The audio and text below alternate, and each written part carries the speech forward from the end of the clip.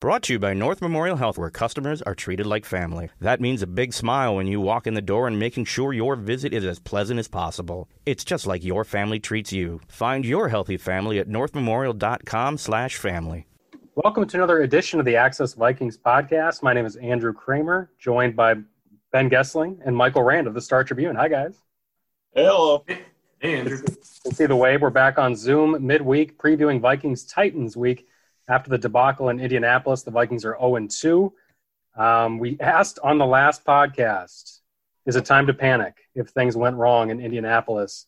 And I think it is. I really think it is. So welcome to the Panic Podcast. Ben, I want you to just kind of set the stage for me here. If they go 0-3, because they're 0-2, obviously, everybody knows the stats of playoff teams. You've got the extra playoff seed this year, but just with how that 0-2 start has looked and then kind of the stats for what it looks like for an 0-3 start with the Titans coming into town, what's at stake on Sunday, do you think, when it comes to facing the Titans? Andrew, it's kind of a must-win. Must win. If they go 0-3, their chances of making the playoffs are really low. They're not probably going to make the playoffs and start 0-3. That's what I've come up with.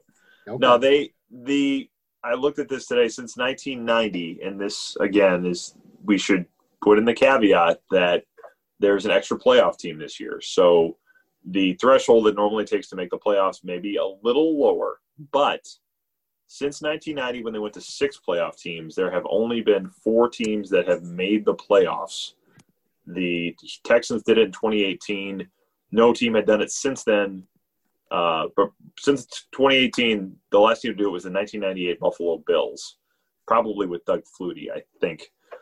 There had only been 4 other teams that even went 9-7, which I would assume I was kind of using that as a working assumption for what it would take to get in as a third wild card as a 7th team. But, if you lose on Sunday, you got to finish 9-4 to do that. And it's a conference full of 2-0 teams right now. It's not like everybody's 1-1. There's a lot of 2-0.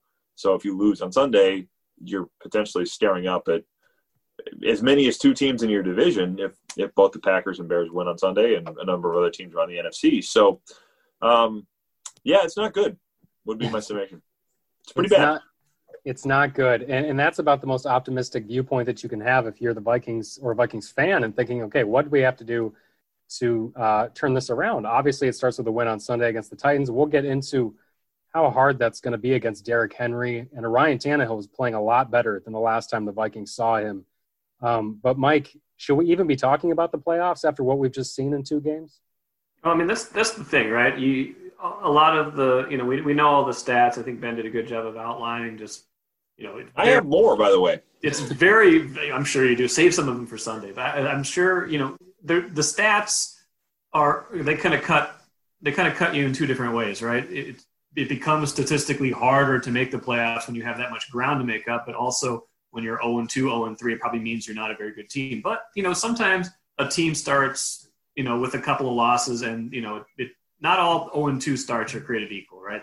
Sometimes you might lose 2 close games to good teams, a break here, a break there. This is not what we're talking about with this team. So just beyond the mere fact that they're 0-2 is the way that they have gone 0-2. And, even if they had lost in, 20-17 type game or, turnover, weird bounce, you might say, okay, you can see some wins on their schedule down the road. You can see this getting better.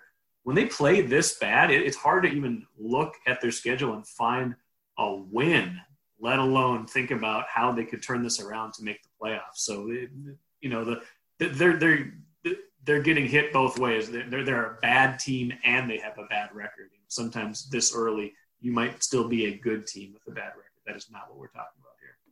Yeah, this Vikings team. Oh, go ahead, Ben. I said I got another number to drop on you here. Please do. I won't save this one for Sunday because it's too good. Only one time in Vikings history have they started 0-2 and been beaten by more combined points than they have in these first 2 games. That was in 2005. Now, they finished 9-7 that year. Mike Tice got fired at the end of that season. Some of that was off-the-field activities, ships that sailed. ship set sail and things didn't go well on those voyages that season. The other one that has been this bad was 2001. They were outscored by 18 points in those first two games, and that was Denny Green's last year as well. So not saying this ends up as the final voyage for the SS Zimmer, but the last two coaches, the last two captains to traverse these waters have not come home with good stories to tell. And that ends my sailing metaphor for this podcast. I like it. We've got to see yet how this season certainly plays out and what kind of patience they're afforded in a pandemic season from their ownership that just gave them contract extensions. But it's amazing we're at this point where this team looks this bad. Mike Zimmer didn't say it to us on local media, but he was actually talking to the Titans media, and I saw a quote from him there where he had said, I misjudged our team a little bit defensively and kind of what they were capable of and what he thought they were going to be good at. And so I wonder how different things are going to look. And then we should also mention that the Vikings are going to have to do this without Anthony Barr, who I think is Vikings Twitter's favorite punching bag on defense, at least he seems to be. But the Vikings feel like they're going to be missing quite a bit without him. And then his backup, at least in the base package, Troy Dye, the fourth-round rookie, did not practice Wednesday. So they've got an injury-riddled defense because Cameron Dantzler, the rookie corner, is still out with a rib injury. And then Mike Hughes is out with an injury that we're going to find out about here later this afternoon. And so they might be down a couple corners. They might be down a couple linebackers. And Derrick Henry, the reigning NFL rushing champion, comes into town. So how does that sound, Ben?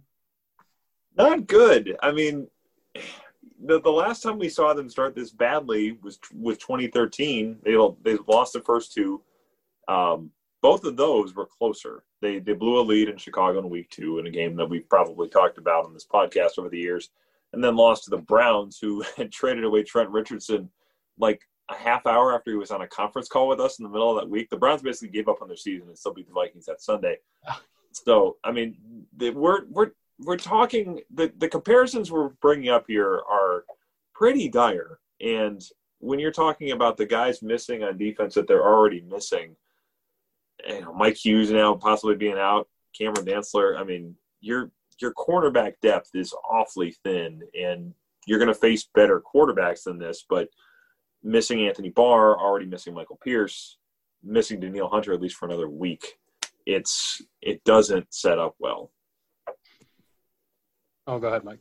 Probably not a great sign that, Ben, before you joined the call, Andrew and I spent like a good 2 minutes of semi-serious talk, kind of wondering, is this team tanking?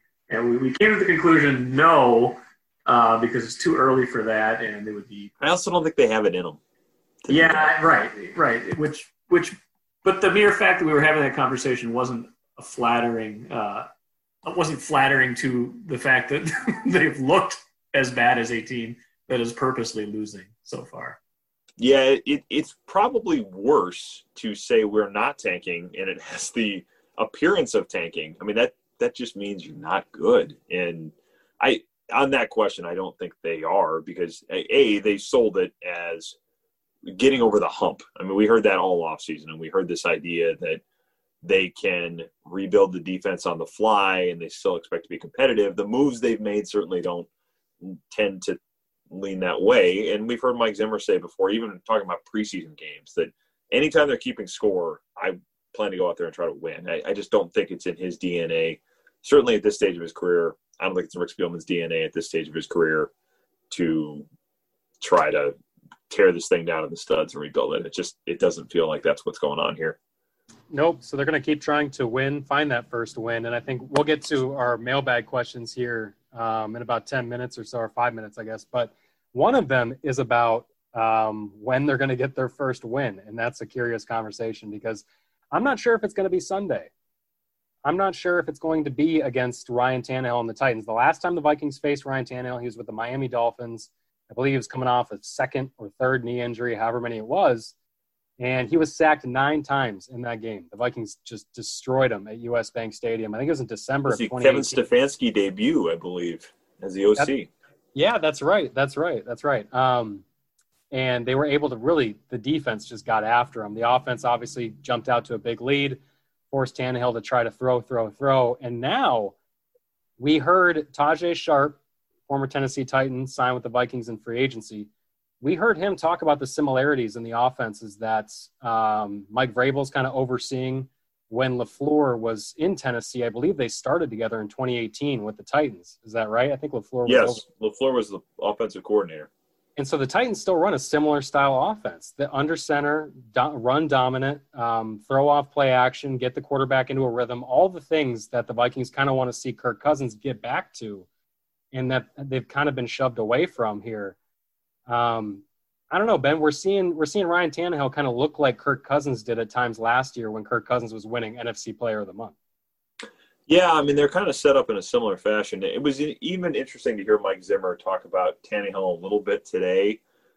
I don't think he was trying to send a message to his quarterback by the way he talked about Tannehill, but it crossed my mind because he talked a lot about how Tannehill is, he said and this is, I'll just read his quote. He said, I think the biggest thing with Tannehill right now is that he's playing with a lot of confidence. He's got a running game with him. I feel like he's seeing coverages and getting the ball out quick, understanding where to go with the football right away. He's been really good on the play action, been extremely accurate, which we know is near and dear to the Vikings. He can also move in the pocket and scramble. The bootlegs, the play actions, the screens have been effective for him, and he's got good players.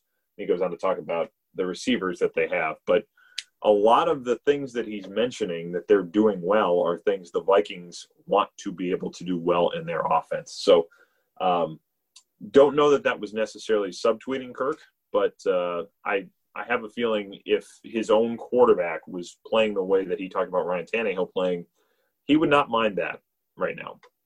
Well, and we've seen Kirk play that well. He did last year. Have. And this wasn't a situation where I think the narrative right now, in some of it's rightfully so, but it might be overblown, in my opinion, in a way that, well, they don't have Diggs, so that's why Kirk's not looking comfortable.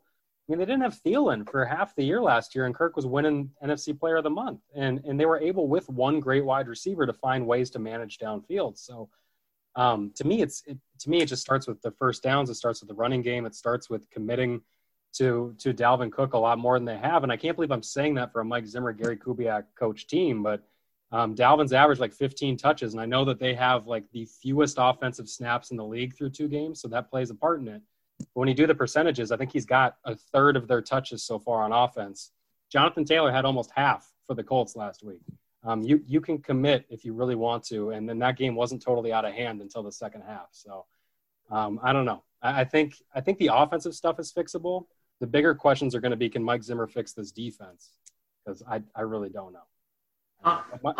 To the offensive question, do they, I think we all assumed, and, for good reason, that there would be a lot of continuity, even though they lost Kevin Stefanski this offseason with what they do. And I'm assuming their philosophy is the same, but do they miss Stefanski more than we might have thought? Or is that too simple in the 2-game sample? Or I'm just trying to figure out what is going on with Cousins in this offense, because I had him down for 17 yards total on their first 15 first down plays the other day, and it's just like that's they're off schedule all the time, and you should be able to at least get something you want on 1st and 10.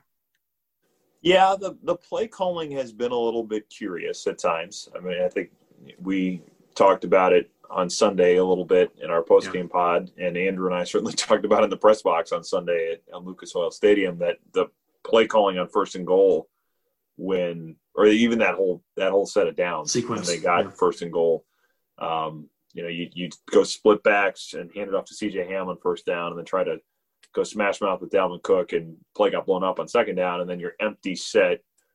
Kirk could have tried to run it. I guess looking at that at the second time, it didn't look like there was that much room, but you basically set yourself up with that, where you're trying to have Kirk go make a play. And there've been a few things like that where we've seen odd play calling, the deep shot from your own end zone against the Packers that resulted in the safety.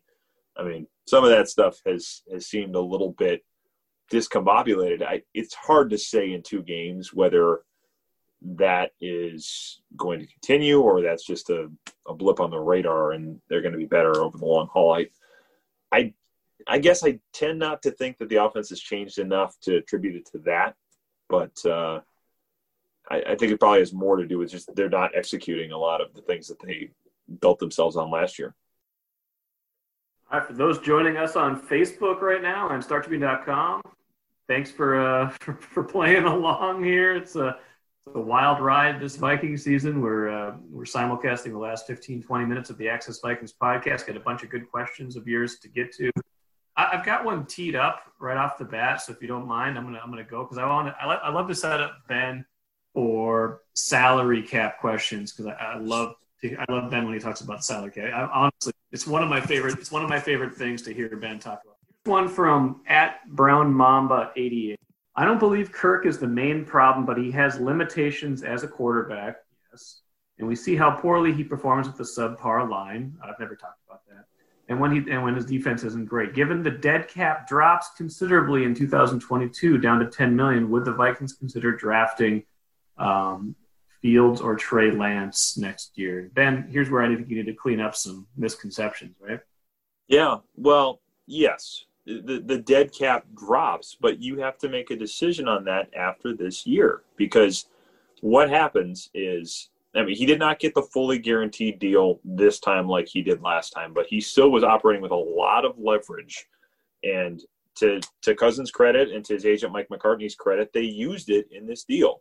The Vikings have to make a decision after this year about Cousins or his 2022 base salary, which is $35 million, and the cap hit is $45 million overall, I believe, when you throw in that signing bonus. That becomes guaranteed next year, not before 2022. It becomes guaranteed before 2021. So effectively, while they did not get it fully guaranteed at the time of signing, they forced the Vikings to do one of two things, probably. Well, one of three, we'll call it, but I don't think the third one's that realistic. You either have to cut him or trade him, however you want to do it, get him off your roster before 2021. You have to restructure his deal to something that gives him probably more guaranteed cash in more years in exchange for a restructured cap hit. Or you say, fine, we're going to keep you at $45 million on our cap in 2022 and go with that. And I don't think Kirk would mind that because you're then operating off of that number when you try to do your next deal. So he has a lot of leverage because he's done these short deals and because he put himself in a position. I mean, that franchise tag, he's talked about it. The franchise tag can be your friend, and we can debate whether he's worth it. But he, by not taking the long-term security that a lot of quarterbacks take in Minnesota and not having it offered to him in Washington, he has used that to his advantage, and that's why the Vikings basically have to make a decision on him after this year. Yeah, and correct me if I'm wrong, Ben, but it's basically like people look at his deal and they saw 3 years, $61 million guaranteed at signing. But the whole thing has guarantees. It's just there's the trigger then before next year that then guarantees the rest of it.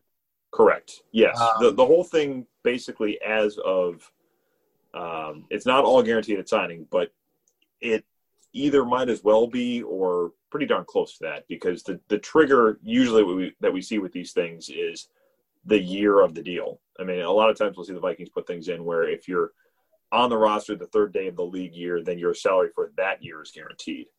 This one, it's you got to go a year out. So that's where it's a little bit different than normal.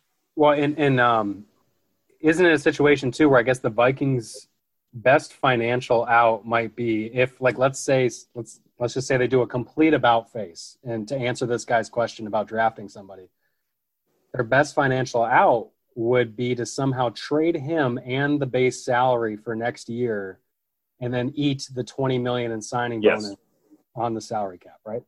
Yeah, although the only problem you have there is I think all of that 20 then goes onto your 2021 cap, which is a problem because revenue is going to drop. The cap is probably going to drop. The Vikings then would be – I mean, you'd have them at a cheaper number, I guess, than you otherwise would.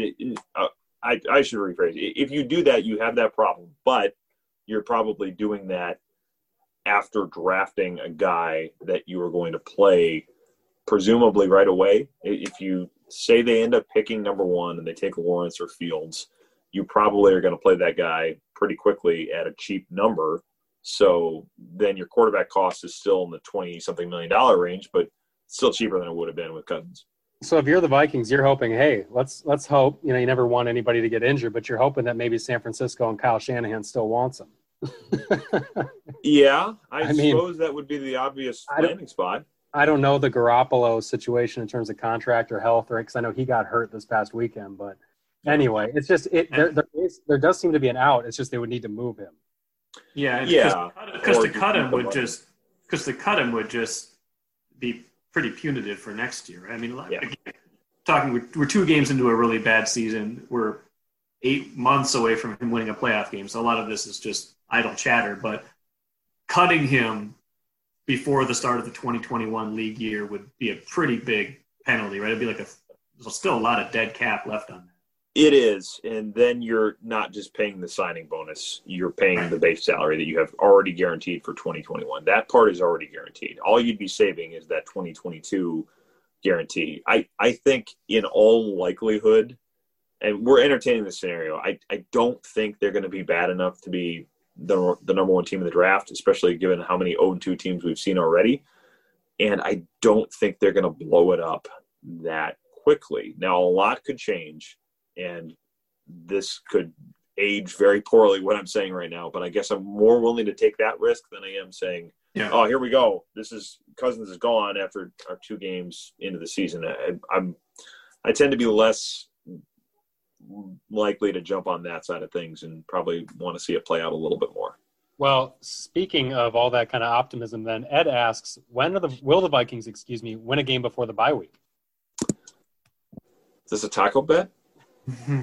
Be a good one because look at it, right? This week, Nander and I were talking about this a minute ago.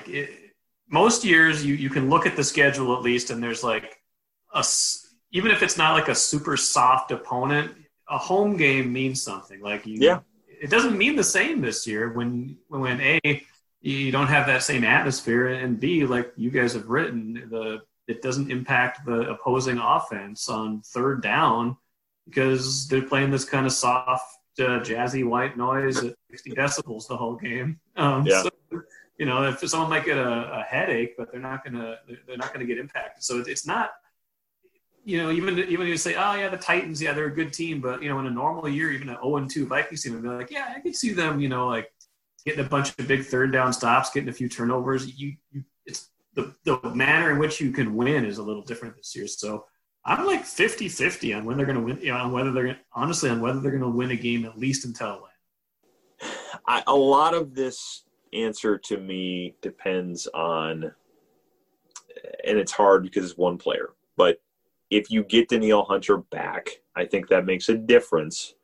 I don't think it makes all the difference because teams are just going to try to put a lot of attention on him, but then it opens up some more one-on-one matchups probably for Yannick Ngakoue, and that would help. I think they will win a game before the bye simply because I don't think they're going to be that bad. In Tennessee, if this was a game where you had fans at US Bank Stadium, I think it makes a difference.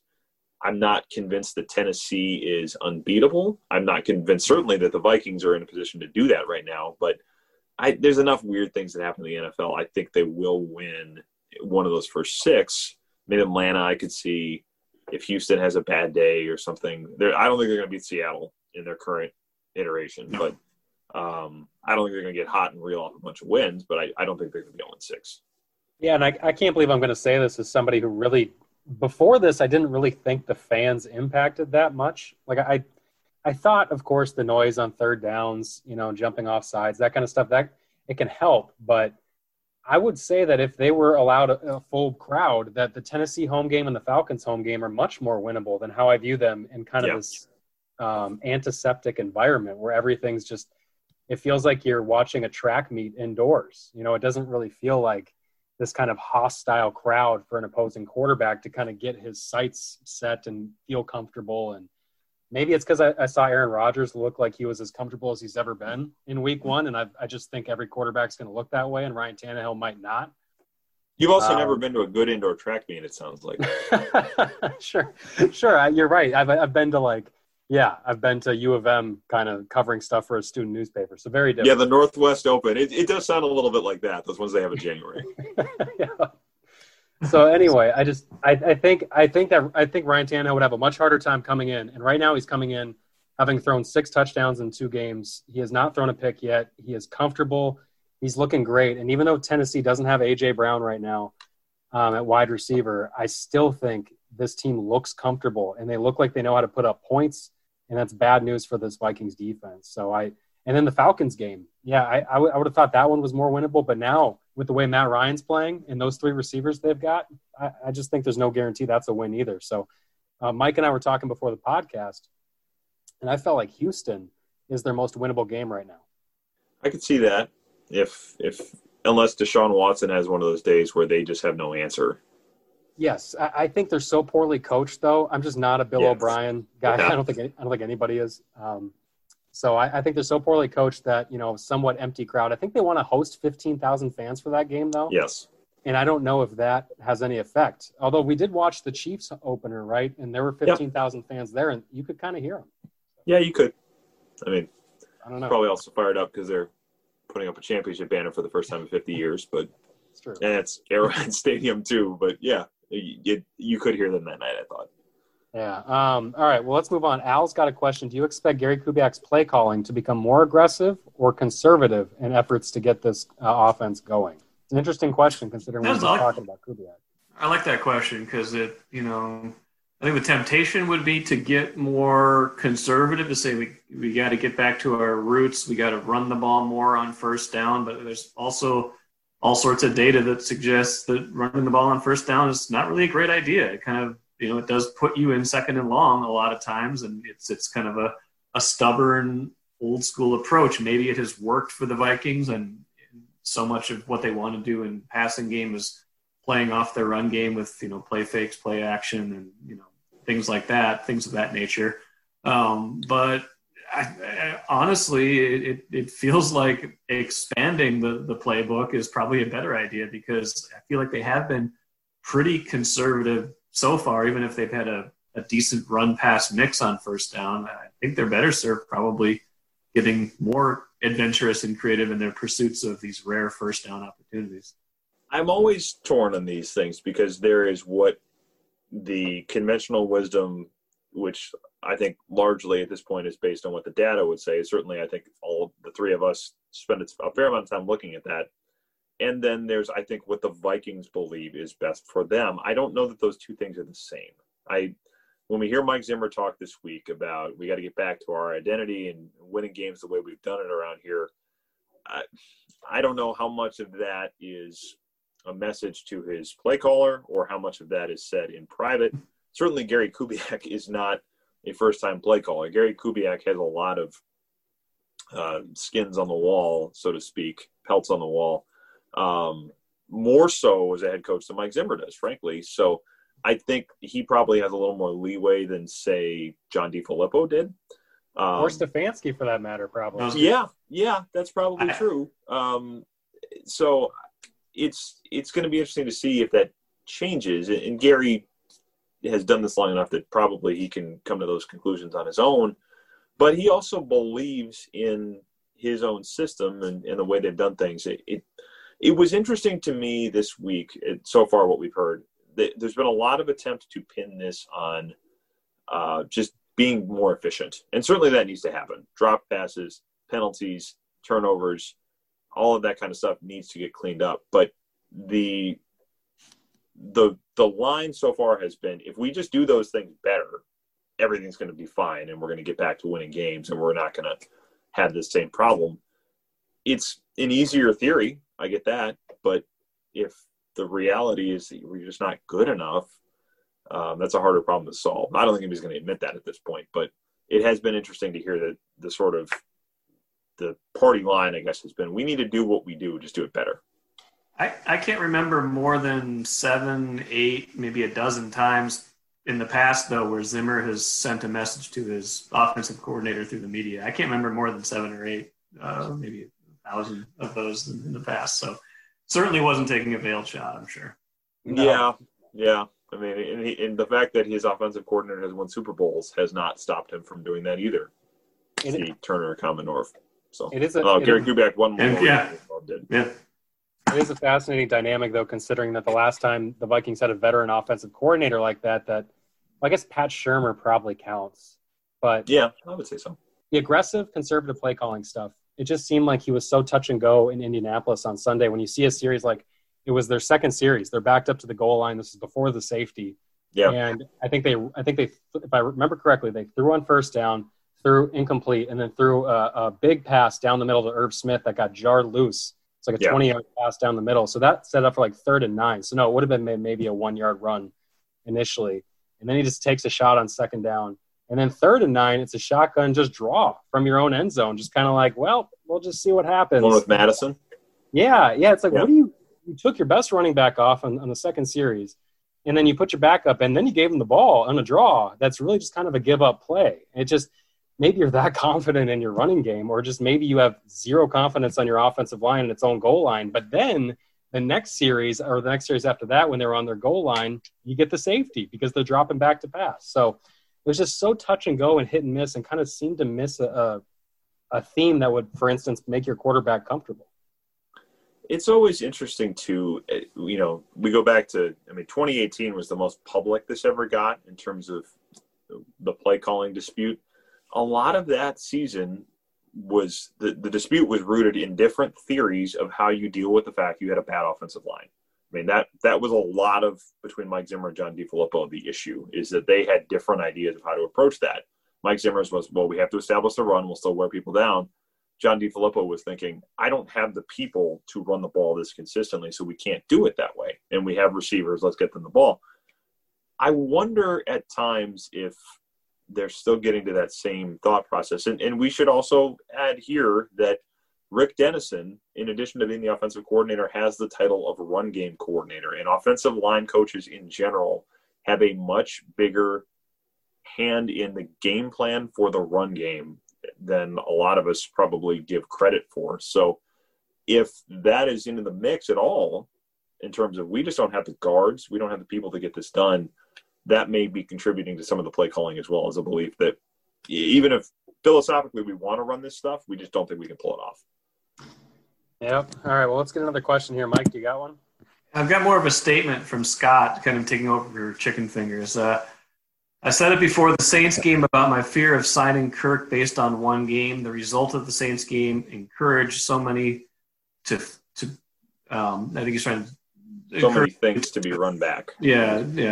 It appears they did it one too many times. The same issues that existed before existed after, and they've simply gotten worse. Do you agree or disagree with that? Do you feel like they kind of are? Is this a run it back year, or does it just feel like that because they extended Cousins and the leadership? The team itself is different enough to me, with kind of by necessity with all the defensive starters. But I'd be interested to hear if you guys think that that's what they ultimately decided to do here, was just kind of run it back.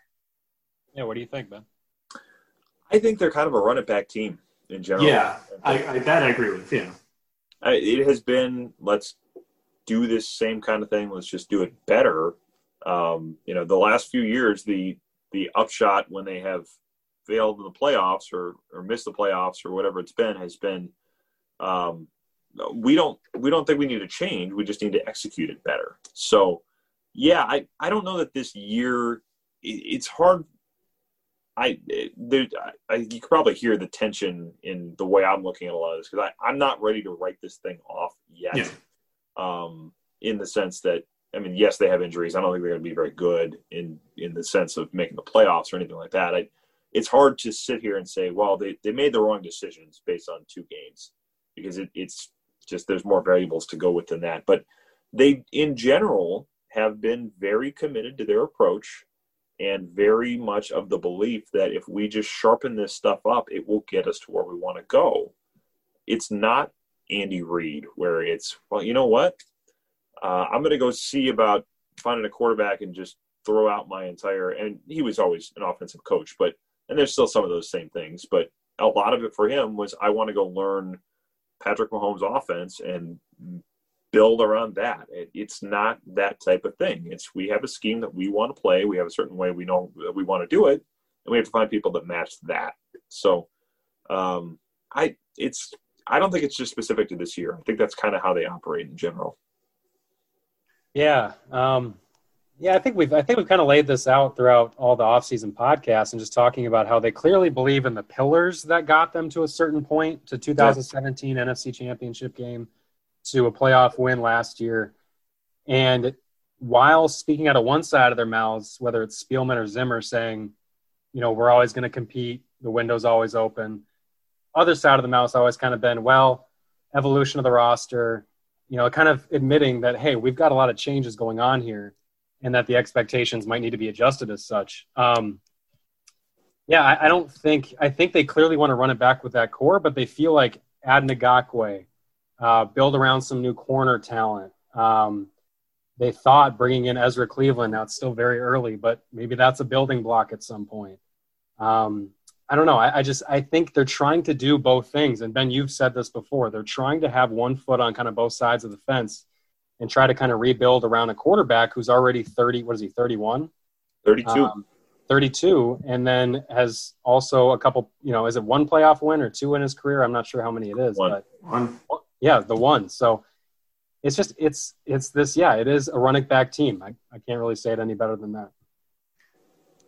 Let's get to one more question because you hit on Ezra Cleveland. I think it's interesting. For T-Lore, his first comment was, I've got nothing but concerns, Andrew, when you asked about questions and concerns. So he's got nothing but concerns. But he said, actual question, though, is there any hope in sight for this offensive line? It's been in need of fixing for so many years, and it just seems to get worse and worse instead of better. And I think if the criticism of their approach, at least in the kind of early to mid-decade, last decade, was that they weren't investing in the offensive line, I don't think that's necessarily the case anymore. They've spent a decent amount of draft capital, including at least a second-round pick in each of the last three drafts, right? Yes. And a third-round pick in the one before that, which are no guarantees. But so if you're looking for any hope, it's probably that those players become mainstays. We're talking about Brian O'Neill, who already is, I would argue, Garrett Bradbury, who's, in year two after being a first-round pick at center, and then, of course, Ezra Cleveland, who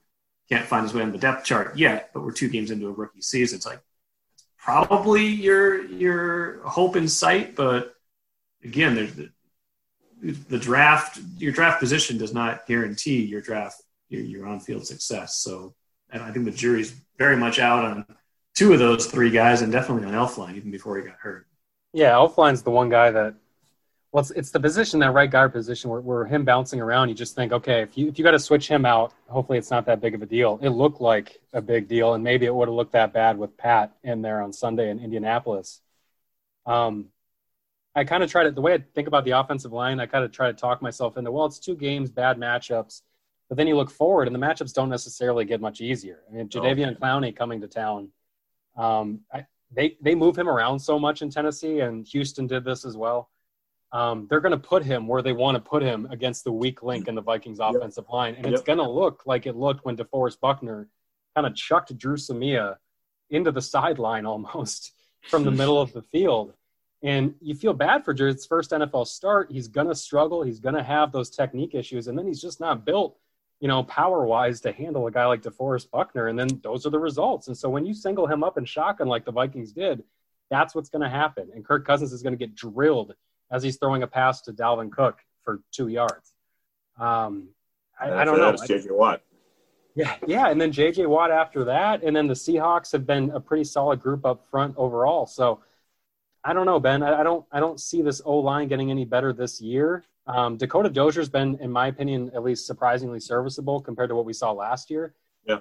Garrett Bradbury, when I went back and looked at this past Sunday game, you got to be really disappointed in what he's been not giving you in the running game, because a lot of these runs that they're trying to get going with Dalvin Cook, they're blowing up because the center is giving up the quickest route to the ball carrier, and it just hasn't been good. Yeah, I mean, it's the approach certainly has changed in terms of the way they approached it in the draft. I mean, we all use that stat forever about how the only players they had taken in the first 2 rounds of the draft under Rick Spielman were Phil Lodeholt and Matt Khalil, and that stat had to be retired when they took Brian O'Neill in 2018, but they certainly haven't fixed the left tackle problem long term, and they've invested in it with Riley Reiff, but they haven't had the top 5, top 10 pick, partially because they haven't been picking there, and they also haven't made the big move up to get that guy. And the counter to that is, well, the last time we tried to do it, we took Matt Kalil 4th overall, and he should still be here if that pick had worked. He would still be the left tackle. So that pick didn't work, and there's a lot of reasons for that. But you could say that's not a guarantee that it's all going to get fixed. That said, they have tried to invest in that spot more so than they were, whether it's O'Neill, Bradbury, Ezra Cleveland. O'Neill, I think we know is a fixture. He's proven himself. The other ones, yeah, the jury is still out. So I don't know that you expect it's going to get better immediately. And we talked a lot about, certainly with previous guys, about having that off season going into year 2. Garrett Bradbury didn't really get it. So that probably slows some of this curve down a little bit as well. Yeah, all that time in the weight room they could have used. I mean, this hurts especially a rookie like Ezra Cleveland, but also Bradbury, who first full offseason, not going through all the combine draft crap, and then actually being able to prepare for a football, not running a 40 or doing whatever you need to do for the combine. An offensive lineman running a 40. Yeah, or like some guys just train for the bench press when in reality you're not going to be maxing out during a season on bench because there's no point. There's no point to it, and you don't want to strain yourself that way. And you're not going to be singled up against Linval Joseph that much either, or a guy of that size. And Garrett Bradbury didn't get that time in the weight room, and you could just see it on the field. He still looks like he's just undersized and underpowered against some of these guys. And you're going to take that when you take an athletic center as they build him, but you hope that as he kind of grows, he's able to kind of stalemate some guys, and he's still not even doing that right now as often as you want him to. Would it be wrong of me to point out at this point that the last time they leaned so heavily on a young player, it was probably 2011, and it was the similar off season where they had the lockout and they couldn't do anything, and they went 3-13. I don't think it's a bad point at all. I mean, Kyle Rudolph has pointed that out, that year not having an offseason hurt their young players. And I had that conversation with this offseason. He was trying to say this will help us because we have a lot of stability on offense. But, yeah, I think young players are hurt by that. I don't know if 3-13 is where we're headed. I mean, I think that's probably the point you're making. But, I don't know if they're headed for 3-13. Certainly is a factor. It's a bad time to be young. And it is. They're younger than they've been in a while. Yeah, that's true. They have. Well, we'll see if the offense can get turned around. We'll see if they can stop Derrick Henry on Sunday. We will be there at US Bank Stadium to bring you it all. So thanks for checking out the Facebook Live video and the Access Vikings podcast. Maybe you should get off the podcast.